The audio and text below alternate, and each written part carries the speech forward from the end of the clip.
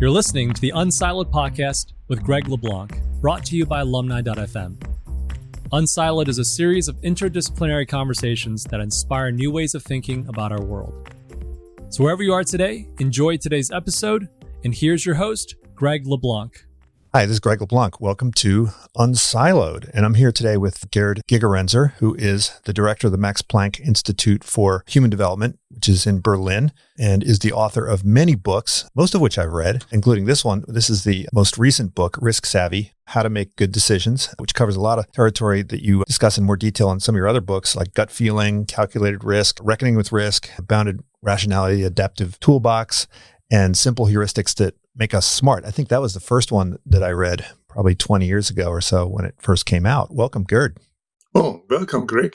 I think that the thing that you're probably most famous for is what others perceive as a conflict between you and the JDM folks. The JDM folks, the behavioral economics folks, the behavioral finance folks who love to point out human shortcomings, love to make fun of people and call them stupid, and then set out to educate them about their stupidity. I think you take a very different perspective on human frailty. You're less about pointing out people's stupidity and really trying to highlight how we can improve decision-making by changing the way we communicate, changing the way we think. Is this contrast between you and these other folks in psychology, is this somewhat exaggerated? Is there really more in common than there is a difference between you and the JDM folks? I think I'm part of the JDM folks, and I also think that my research helps to just make progress. It is true that psychology went into a phase of blaming people, having cognitive illusions, being irrational, or whatever terms were used. And that was very different from psychology was before the 1970s, where it was much more clearer what a marvel the human brain is. And we see this today. There's no artificial intelligence that comes even close. Artificial intelligence can solve problems that are well-defined, chess, Go, but it has its struggles with uncertainty. And the human mind evolved to deal with a world of uncertainty, where logic is just one of many tools. And that part of behavioral economics and also psychology that likes to point out how dumb everyone else is, uses logic and probability theory as the standard of all good thinking. That it is a good standard in a world of risk, of calculable risk, in a world where everything is stable, but it's not a sufficient standard in the most of the real world we are living. So I think in machine learning, we talk about optimal complexity of the models we're using. And models that are too complex tend to overfit, do a poor job of predicting. Models that are underfit do a very good job predicting either. And figuring out what the optimal level of complexity is in a machine learning model, one of the most important things you can do. Presumably the same applies to human judgment, right? We have a choice as to whether to use more complex or simpler models. And I think you've come out as saying that we tend to emphasize the benefits of the more complex models, and we fail to appreciate that sometimes models can be too complex. Is that a fair characterization of your perspective? Part of my research group has been always people from machine learning. And you might think about my research as a combination between psychology and machine learning. So we are testing simple heuristics against the most complex machine learning tools, such as random forest. And the general idea is something that Einstein once expressed. Try to make your model simple, but not too simple. You have to scale down. There's usually an inversely shaped U function between over the complexity, and if you make it too simple or too complex, you will lose. That only holds in a world of uncertainty. So if you build your own system and know it exactly, then try to be as complex as possible. But again, the distinction between risk and uncertainty is one of the most fundamental one in my own work. Risk means, as Frank Knight pointed out a long time ago, that you know all the future states of the world, their consequences and probabilities. For certain. That is the case if you play roulette. And you can, in principle, make a similar statement for chess, although here you cannot compute the optimal situation, but it's a stable world. In this world, then logic, probability theory, expected utility maximization, and optimization in general is possible not in chess, but in the world of risk. But elsewhere, optimization is by definition not possible because you don't know the entire spade first. You can't maximize if you don't know that. And here we need a kind of strategies to cope with uncertainty. And one of those are heuristics. That also implies that heuristics are not second best, as it's often said, to optimization. No, in an uncertain world, there is no optimization. And heuristics are often the only thing we can do. The question is then, which one are better than other ones? Or complex methods, like in machine learning, which don't optimize, but just try to find a good solution, is here complexity better than very simple methods? And that's the question of ecological rationality, because you need to decide this by looking and studying your problem that you have. And the match between mind and environment, that's Herbert Simon's idea, is the study of ecological rationality. But this is a very different point, though, than the Herb Simon point that sometimes you just lack the computational resources, or the cost of the speed that you need to process the information is not adequate. And so you fall back on a heuristic. This is a very different argument that you're making, because in that case, then presumably that when the cost of processing the data and the data set gets bigger, and then you would just increase the complexity and fall back on something that's less heuristic. You're making a very different point. Yes, let's be fair to Herbert Simon. Sometimes he emphasized the match between mind and environment. He had this analogy between a pair of scissors. One blade is cognition, there's one is the environment. And if you just look at one blade of a scissor, you will not understand how it can ever cut so well. You need to look at both at the match. But it's also correct what he said, that sometimes Simon forgot about that.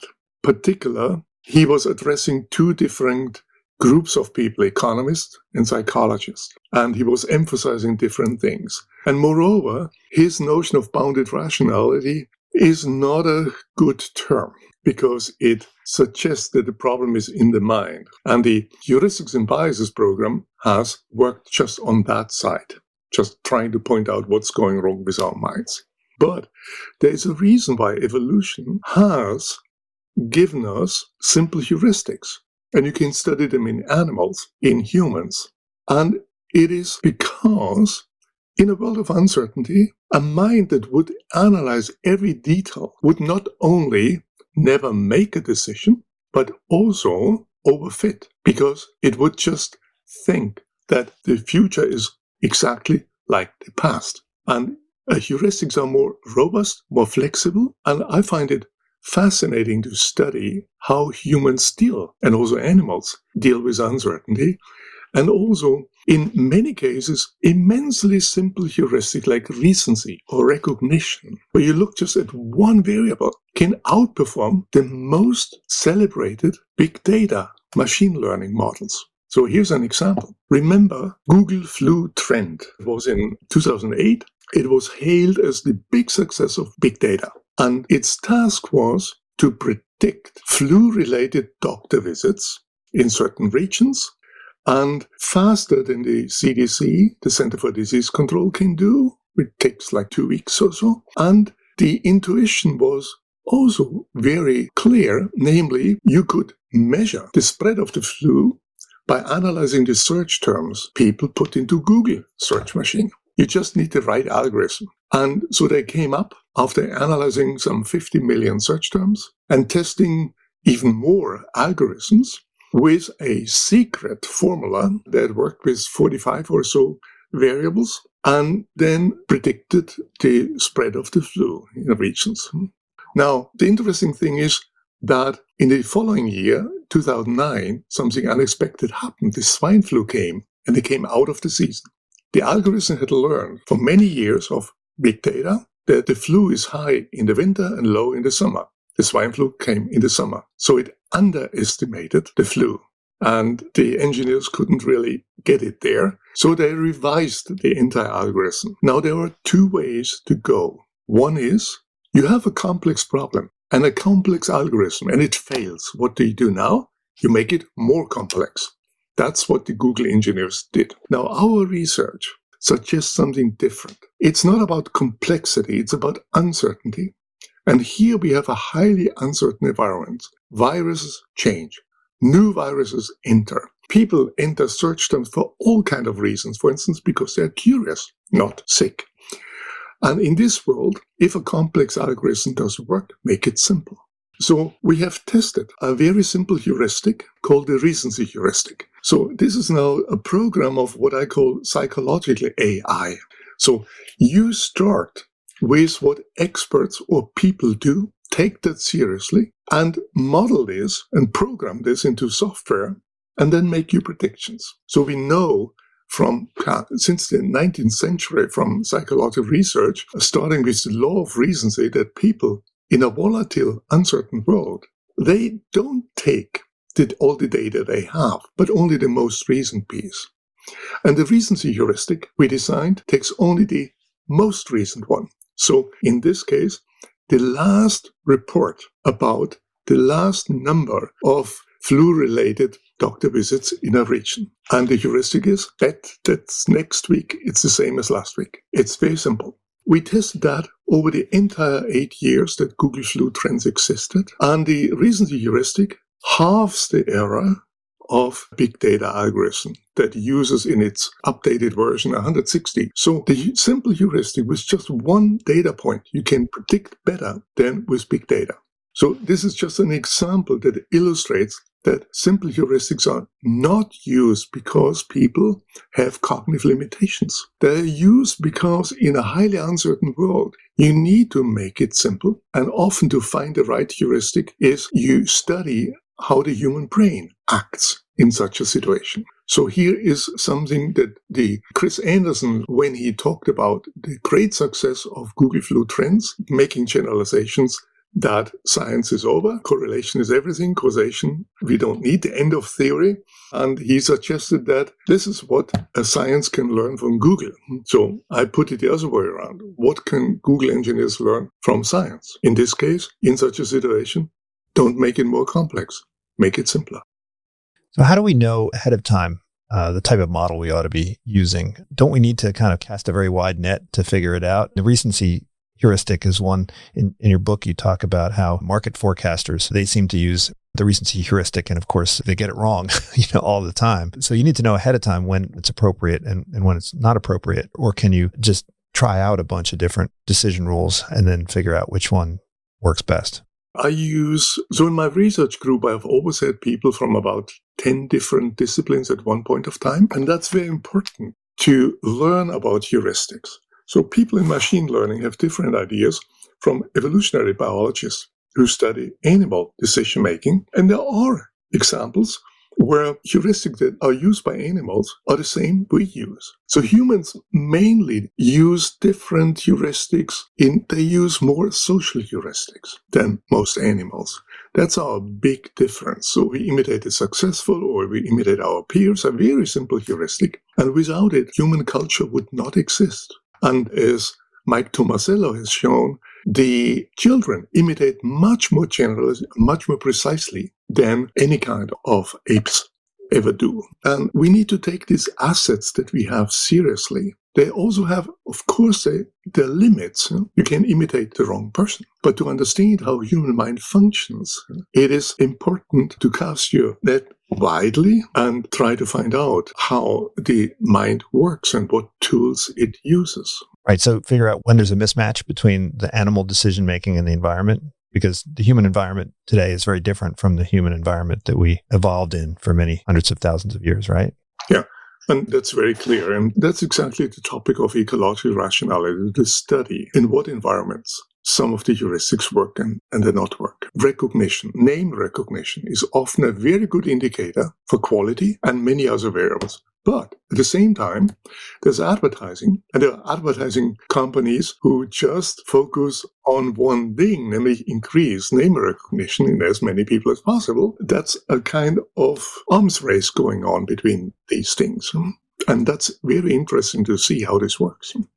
And you mentioned that the experts are sometimes the problem. Maybe we can talk about the turkey illusion, which you've been alluding to, which is the mistaking of risk for uncertainty for risk, and particularly in financial markets. I teach a lot of courses on finance and financial engineering, and certainly in finance, the desire is to incorporate everything into quantitative modeling. So could you talk a little bit about how the experts might potentially be to blame when it comes to the popular misunderstanding of uncertainty versus risk? So the illusion is the following. So imagine you are a turkey. It is the first day of your life. A man comes and you fear he will kill me, but he feeds you. Second day of your life, the man comes again. You fear he might kill me, but he feeds you. Third day, same thing. According to standard models, such as Bayesian probability updating, the probability that he will feed you and not kill you goes up every day a little bit. On day 100, it is as high as ever before, but it's the day before Thanksgiving and you're dead meat. So the turkey was not in a world of risk where it knew all the possible states of the world. There were surprises. The turkey illusion has been around with chickens and other animals in philosophy before. Nassim talked about it. And it's probably humans who commit the turkey illusion, not turkeys. And the financial crisis is a good example for that. If you look back before 2008 at the volatility indexes, all measures of trust in the market, they were going up. The measures of trust, volatility estimates were going down until shortly before the crisis. And in essence, the same type of mathematical models have been used, which basically calibrate on the past. It's usually a short time of past, and predict the future will be as past. But that doesn't work very well. And I'm working with the Bank of England, with Andy Haldane, who is the chief economist in others, to design tools that are simple enough in order to capture uncertainty and here to make the financial world a little bit more safer. So the tools that we have developed are fast and fruit trees. That's our incomplete decision trees that just ask maybe 3 questions in order to predict bank volatility. And one immediately reacts, oh, but there are so many other factors. But exactly that's the problem. Getting all these factors in, estimating their parameters in an overfitting game. Also, one needs heuristics that are sufficiently flexible, like the recency heuristic in the Google example I gave before. They can follow changes and not predict more of the same.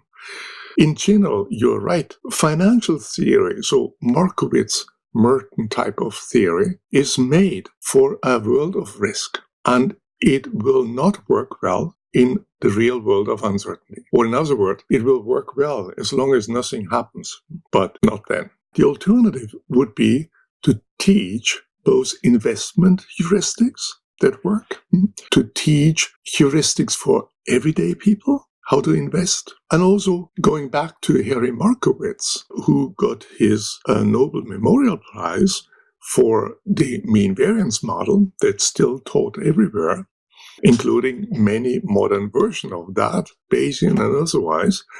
So when Harry Markowitz made his own investment in the time after his retirement, he used his Nobel Prize winning optimization method. So we might think he did not. He used a very simple heuristic. One of the most elementary ones. It's called 1 over n. N is the number of assets or alternatives you want to invest in, and it just means divide equally. So if you have 2 options, then you do 50-50. There are a number of studies that have shown that in many situations, 1 over n makes more money as measured by Sharpe ratio and other standard indicators than mean variance, and also can hardly be beaten by more sophisticated models. But the real question is not whether 1 over n is better than mean variance or the other way around. The real question is that of ecological rationality. Can we identify the conditions under which a simple heuristic likely will outperform these type of complex optimization models, and when it will not happen? And for instance, one candidate for such a decision, for these conditions, is the size of the number n. So 1 over n has no free parameters. It doesn't have to estimate anything. It ignores all data. It's the opposite of big data. And while the complex techniques like Markowitz they have to estimate parameters, and the number of parameters they have to estimate increases exponentially with n. So the more parameters, the more overfitting. So this is the kind of thinking. And we do not know. We have no complete answer to the question when 1 over n will outperform Markowitz and vice versa. But that's the kind of thing what I would wish that financial theorists go after.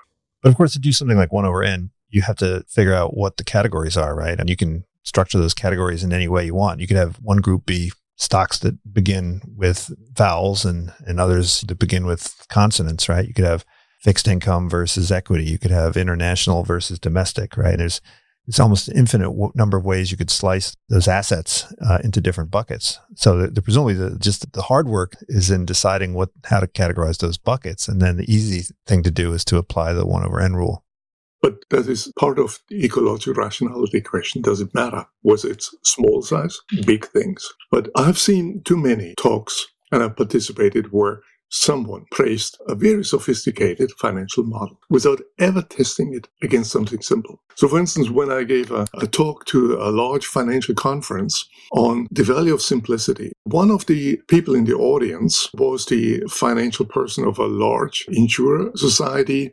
He came up to me and said, okay, I will check that with my own data. And 2 weeks later, he came with his helper who had done the calculations and said, we have reanalyzed our entire investments since 1969. We have worked with a number of recalibration methods. So 1 over n is no longer 1 over n after a year. So we have to read this. And whatever method we used, it would have been a better investment than what we have done. So I asked him, are you going to do a fund? And actually, by the way, there are a number of 1 over n type funds meanwhile. He said, yes, but I need first to clarify something else with my colleagues. The customers might say, I can do that. So I was trying to calm him down and said, look, there's the entire question of ecological rationality, which we need to clarify. A simple heuristic is not simple. We need to find out in which environment that works. So what is the n? What is the type of n's? And so on. So there would have been lots to do. Well, I think maybe the reluctance to adopt such a rule or publicize that they're adopting such a rule says something about culture. And I think you've mentioned that cultures that have a positive approach to error are ones that are ultimately going to evolve into better cultures with better decision-making than those that have sort of a negative view of culture. This is a negative view of failure. This is something which here in Silicon Valley, we talk about fail fast, fail often, and so forth. And I think the examples you use is airlines versus hospitals. And I think you quote someone from the airline industry that's saying that if they had the error culture of a hospital, there'd be plane crashes every day. Could you talk a bit about what does it mean to have a positive error culture? Yeah, positive error culture assumes that errors can happen. If an error happens, it is taken as a piece of information in order to find out what's going wrong. A negative error culture assumes that errors must never happen. If an error happens, the idea is to cover it up, or if that doesn't work, to blame someone, to find who is guilty. And an example for positive error culture are the international aviation industry. So I've worked with Lufthansa, and the example that you just gave is from a conversation in a cafe in Munich I had with a doctoral student of mine who happens to be a captain in Lufthansa, and she and an official of Lufthansa, plus the head of a hospital where this was the 4 of us. And the remark that you cited came from the head of Lufthansa, of the security part, addressing his good friend, the head of the hospital, and saying, look, if we had the error culture you have, we would throw down every day a plane or more.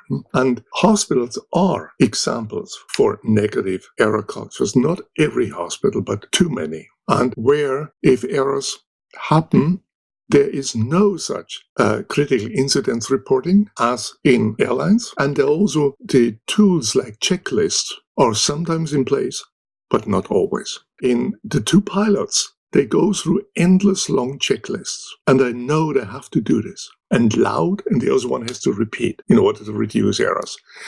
In many hospitals, it's still not the case. Although there are studies by Peter Pronovost and many others who show that very simple checklists that have just 5 or 6 items, they're all about hygiene, could save so many lives if it would be followed. And the items are very simple. So before you put some kind of cover, put some kind of other things on, it depends on what the surgery is. But we still have not managed that every hospital would do that, but every plane, every cockpit crew does it. Error culture is very important. And that's my take on that many of the things that going bad are not to some misconception in some person's mind, but it's the culture in which people act and also fear in many groups. You better not admit an error because you've been punished. It's a negative error culture. It's kind of like Five Whys, Toyota Five Whys. Why was there a flaw in the vehicle? It was because the screw was inserted incorrectly. Why was it inserted incorrectly? Because the line was moving too fast. Why was it moving too fast? Because they had to meet this deadline. Well, you basically, instead of demonizing or pointing a finger at somebody, you figure out what's the problem with the process and then modify the process. So I think the heart of this book is really all about kind of understanding risk and uncertainty, but particularly about risk, because there's another flaw that you talk about, which is this, I guess it's the illusion of certainty. That's another illusion, but also just a failure to have the ability to think in these abstract probabilistic terms that probability theorists and statisticians like to use. So even highly educated people like doctors and financial economists, their grasp of probability is somewhat tenuous. Could you talk about how did you become interested in this and why did you become so attracted to doing research into subjective risk perception?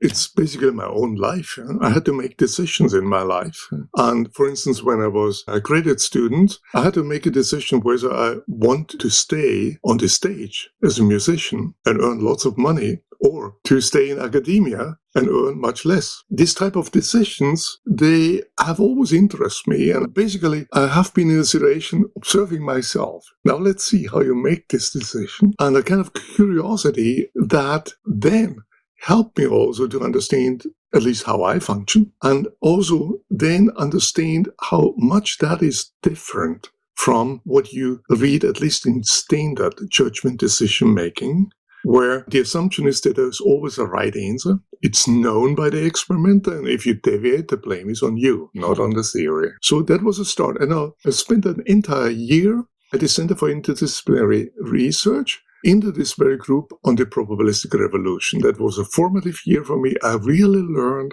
from other disciplines. I also met my wife there. And I learned about probability and also about the limits of probability is a great tool. But it's not the only one. And then I got interested in how both to study what's beyond probability, so heuristics, but also to help people to understand probability arguments better. And there are always two ways a probability argument can be made. One is transparent, it's true. The other one is you think you are really a little bit stupid, you never get it. But it's about the representation. And so one of the first discoveries we made, which has made it now into schools, at least in Germany, and also into evidence-based medicine, was that Bayesian inference that is so difficult to understand for most people can be made easy to understand if you represent the numbers, not in probabilities, but in natural frequencies.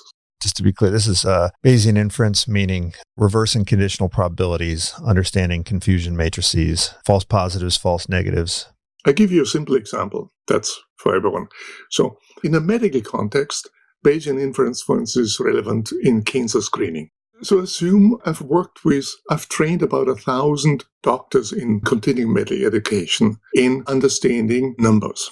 And here is a case, I had about 160 gynecologists, and I started out the session, these are 90-minute sessions, and in very expensive hotels, everything paid for the doctors, but that's a different story. I started out giving a standard example. So assume you conduct mammography screening, and you know that in this region where you do it, the base rate of breast cancer is 1%. The probability that a woman tests positive if she has breast cancer is 90%. And the probability that she tests positive if she doesn't have cancer is 9%. So you have a prevalence of 1%, a hit rate of 90%, and a false positive rate of 9%. Now, there's a woman who just tested positive in this group. Nothing about her, it's just screening. She wants to know from you, doctor, tell me, Do I have now breast cancer, or how likely is it? 99%, 90, 50? Please let me know. So what do you say? Tell her.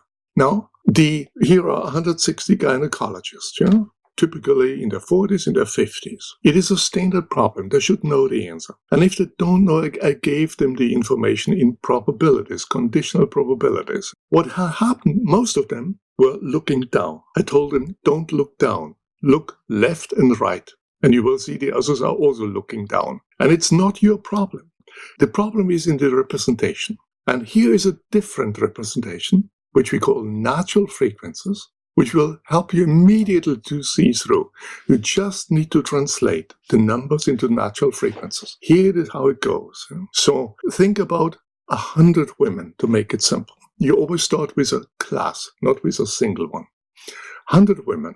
Now translate. We expect that one of them has cancer, and she likely tests positive.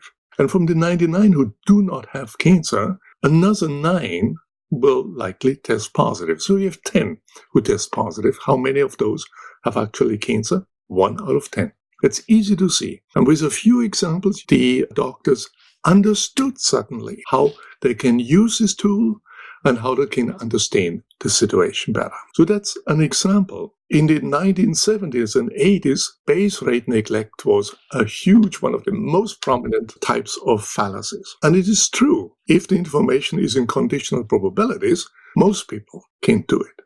But the problem is not in the human mind. It's between the mind and the environment. And there is another way to represent the information, and it's actually the one in which the human mind evolved. There were no conditional probabilities before the 17th century. And so counting is something the human mind can naturally do. And here is a tool that we can use to help people to boost their performance rather than to blame them for having something wrongly wired in their brains. So it's not just doctors. I mean, most people are pretty bad with probabilities, at least in the abstract. And I can imagine it's an immense educational effort to try and educate doctors in how to make these inferences. Wouldn't it make a lot more sense just to kind of spit out some kind of implications every time a test is run, right? When that test is run, have the results get spit out of the software saying, look, here's the deal, right? Why require doctors to do the inference? Why don't we just make it really, really simple for them by giving them exactly the relevant information when the results are delivered? That's called technological solutionism. Yeah. It would work if doctors would understand the result. But the problem is, if you don't understand the number that's spit out, you're lost. It's very similar with, we have now COVID-19. And then we learn that a certain vaccine has 90% efficacy. Another one has 70%. What does that mean? Nobody knows what that means. In my observation, most people misunderstand that. And the misunderstanding started a long time ago, last year. So this was before vaccines, when Dr. Fauci still hoped that it might be 50% efficient. And then there was an NPR program where someone explained what that means. And he said, it means that out of 100 people who get vaccinated, 50% won't get the disease, and by implication, the others will. That's exactly what it doesn't mean. It's a reduction of those who are not vaccinated and get the disease to those who are vaccinated and get the disease. So this is an example, but the general answer is it does not help to have a machine that spits out numbers. Then humans don't understand what the numbers mean. So it seems like there's two problems. One is the one of communication, where the experts are really doing a bad job of communicating. And then the other is that they themselves don't really understand, so that they can't communicate it because they don't understand it. So we're surrounded by numbers. During the COVID crisis, we're being bombarded with numbers every single day just to decide what to do in the morning and where to go and whether to wear a mask or whether to hose off your groceries. And people are relying on information that's being provided by the news media. Does the news media have an incentive to provide useful information, even if it could provide useful information? Isn't there a demand for fear and anxiety that trumps any demand for accurate information? Media have the primary goal to increase attention, which is the case for many. Then they will try to not only to provide bad news over good news, alarmists over less alarmists, but also use numbers that frighten people. One example is the use of relative risk increases as opposed to absolute risk increases. So I've done a TED-Ed, a program on relative risk versus absolute risk, which was just elected as the second best TED Talk worldwide. And it's the only TED Talk where I don't speak. But it's interesting that it has so much attention. Good.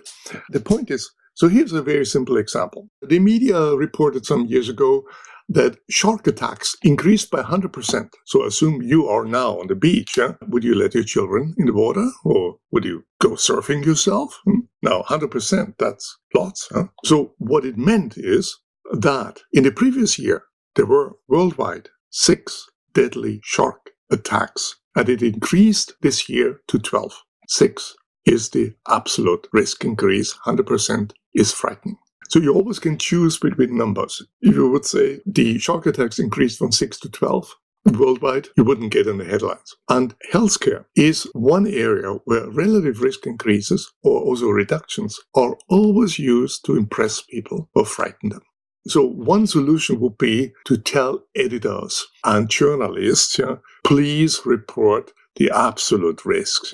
But that doesn't help because there is a different motive. If a journalist or editor has to get attention, that person cannot be blamed, has no chance. The solution is a different one. We need to make people risk savvy so that they immediately ask, what is the absolute risk? Do you want to mislead me? So the moment we have smart people, then the problem is gone.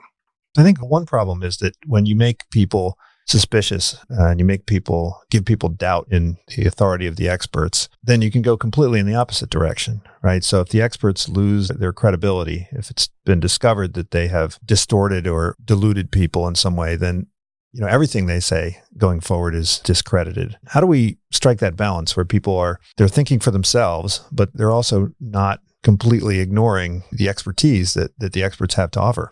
Yeah. I think it's very important for experts to stay out of conflicts of interest. And it's also important for everyone who hears something to immediately look up who is paying the person. So if I would be paid by a pharmaceutical industry and not by Max Planck, that would be an information. But there's also a general problem. It's a problem of trust, because at the end, most of the things we believe we have never checked ourselves, and we cannot check ourselves. So we have to rely on trust. And that's why institutions like science or reliable media and also journals in general are so important. If we would lose trust in all of these institutions, including religious institutions, and only maybe trust within their own family, then we are going back into a society which we really don't want. And the technical misuses of social media is something that makes me very uneasy. And much of this allows to erode trust in the state, in the government, in politicians, and even erode trust at a level where nothing may remain. So we need to be more careful than ever before. I think in your book, you do a fairly comprehensive job of describing some of the issues with, for instance, excessive screening for cancer, mammograms, PSA tests, and so forth. And I think there's been some recent changes to try to reduce the amount of overscreening. But I think there's also quite a bit of suspicion. And a lot of people think that this is really just about healthcare providers trying to save money and so forth. And so, when people have gotten so suspicious of doctors that no matter which way you go, there's going to be some suspicion the healthcare that's being provided is not optimal for the patient. Yeah, being skeptical is a good idea. But in order to find out whether you can trust a source or not, some tools are needed. One is, are there conflicts of interest? And it's usually goes in the other way as some people think. They don't want to save money. They want to do too much because that brings money. And I also had a thought at the beginning. I'm now studying since more than 20 years doctors, and I've written books together with doctors about one entitled Better Doctors, Better Patients. We need both. We need patients who are critical, but evidence-based, and also doctors. It is very important to find out what sources are trustworthy and what are not. And in Risk Savvy, I give some of the links to societies which are the best evidence-based societies we have, such as Cochrane. And one can always find trustworthy information. One can go a step deeper and find out what fight these groups of doctors still have to do. But on a surface, it's a difference if you get information from a company that produces instruments or medication and wants to make a business with you, and scientific sources. And that's one of the big things we all need to learn, to find out whom can I trust and what are the cues for that. You can find out something if you look at the ending of the internet links, whether it's .com, commercial, or edu, or other things. So this type of cues are all things we can learn. So I want to end with some questions about education. You've advocated some changes to education. I'm always amazed that statistics is something that's not taught in our high schools here in the United States. We teach trigonometry and things that are probably not terribly useful, but we don't teach statistics. We don't teach decision making. We don't teach personal finance. There's a lot of things that make it difficult for people to be risk savvy and to think for themselves. But even people who have a high degree of education. I recently in my class, I teach a class to financial engineers. These are people who, some of whom have PhDs in physics. Some of them, they're programmers. They take classes in stochastic calculus. And I asked them to give me a mortality rate for COVID for a particular demographic. And they were off by a factor of 950. After a year of consuming media and basing their personal decisions on this information, they were just completely off the mark. How is that if people with PhDs in physics can't understand the probabilities based on the information that they're being exposed to? How is there hope for anybody? There's hope, but look, as long as we're not teaching everyone statistical thinking, when these people in school, when they're adults, they will not know it. It's much like teaching reading and writing. So 200 years ago, the argument was that some people are able to read and write, others, the hoi polloi, is not. There's no point. Now we have a school system where everyone learns to read and write, more or less, and that has been disproven. So people can do it. And we are now in a situation where the argument is, statistics is too difficult and people will not be able to do this. We need to nudge them into better behavior. And what needs to be done is to repeat what has been done at the beginning of the 20th century, namely teach statistical thinking. And it's important not to teach it as a mathematical discipline that will bore people to death. But statistics is that discipline within mathematics that really reaches out to the real world and teach these people into a playful way. For instance, teach them easy, simple things like what a 30% chance of rain tomorrow means. And they will find out that their parents probably don't know what the reference class is. Was it 30% of the time tomorrow or the region? Or maybe 3 meteorologists think it rains and 7 not. So that's something where young people can get their own expertise and learn. They can do something better than maybe many adults. And the COVID-19 crisis should be the opportunity where you can capture the motivation. What makes us fear are numbers, not so much pictures this time. And that could be used in schools to teach what does R mean? What do the incidence rates measure and what do they not measure? And what uncertainty is behind all of these numbers? That would engage people. So we should use this chance and repeat what we have done before. Teach everyone statistical thinking. And if we can't at least teach people who are just the hoi polloi, as you say, at least teach journalists and doctors and professionals, because even academics who do research all the time often don't understand what a p-value is. So they're not learning it in a way that really is intuitive for them. Yeah, I've just published a study about all studies or meta-analysis of all studies that have professors of psychology what a p-value is. And the far majority has delusions about what it is and cannot say correctly. Try your own professor. And it's no surprise, even those who teach statistics in psychology, which are mostly not statisticians, for instance, 20% of them believe that a p-value of 1% would mean that with 99% chance, the experiment can be replicated and it will come out in the same way. It's another delusion. Contributes to the replication fallacy. So there's a wide field. We could do so much and help people to get a little bit smarter and understand the world better. Well, thank you so much, Gerd. I think there is some progress. I think that you're making an impact. I think that statistics and quantitative reasoning is being incorporated into the teaching of medicine and some other disciplines. And we're starting to see more transparent communication around false positives and around unnecessary treatments like mammograms. So definitely make an impact. Thank you so much for joining me. I want to remind everybody, this is a great introduction to Gerd's work. Check it out, Risk Savvy. It's not just of academic interest, but it'll help you make better decisions, figure out how to get married, how to take a job, how to invest your portfolio, and all sorts of other things. Thanks so much. Appreciate it. It was a pleasure. Bye-bye. Thank you for tuning in to the Unsiloed podcast. If you enjoyed today's episode, please give us a 5-star rating and review.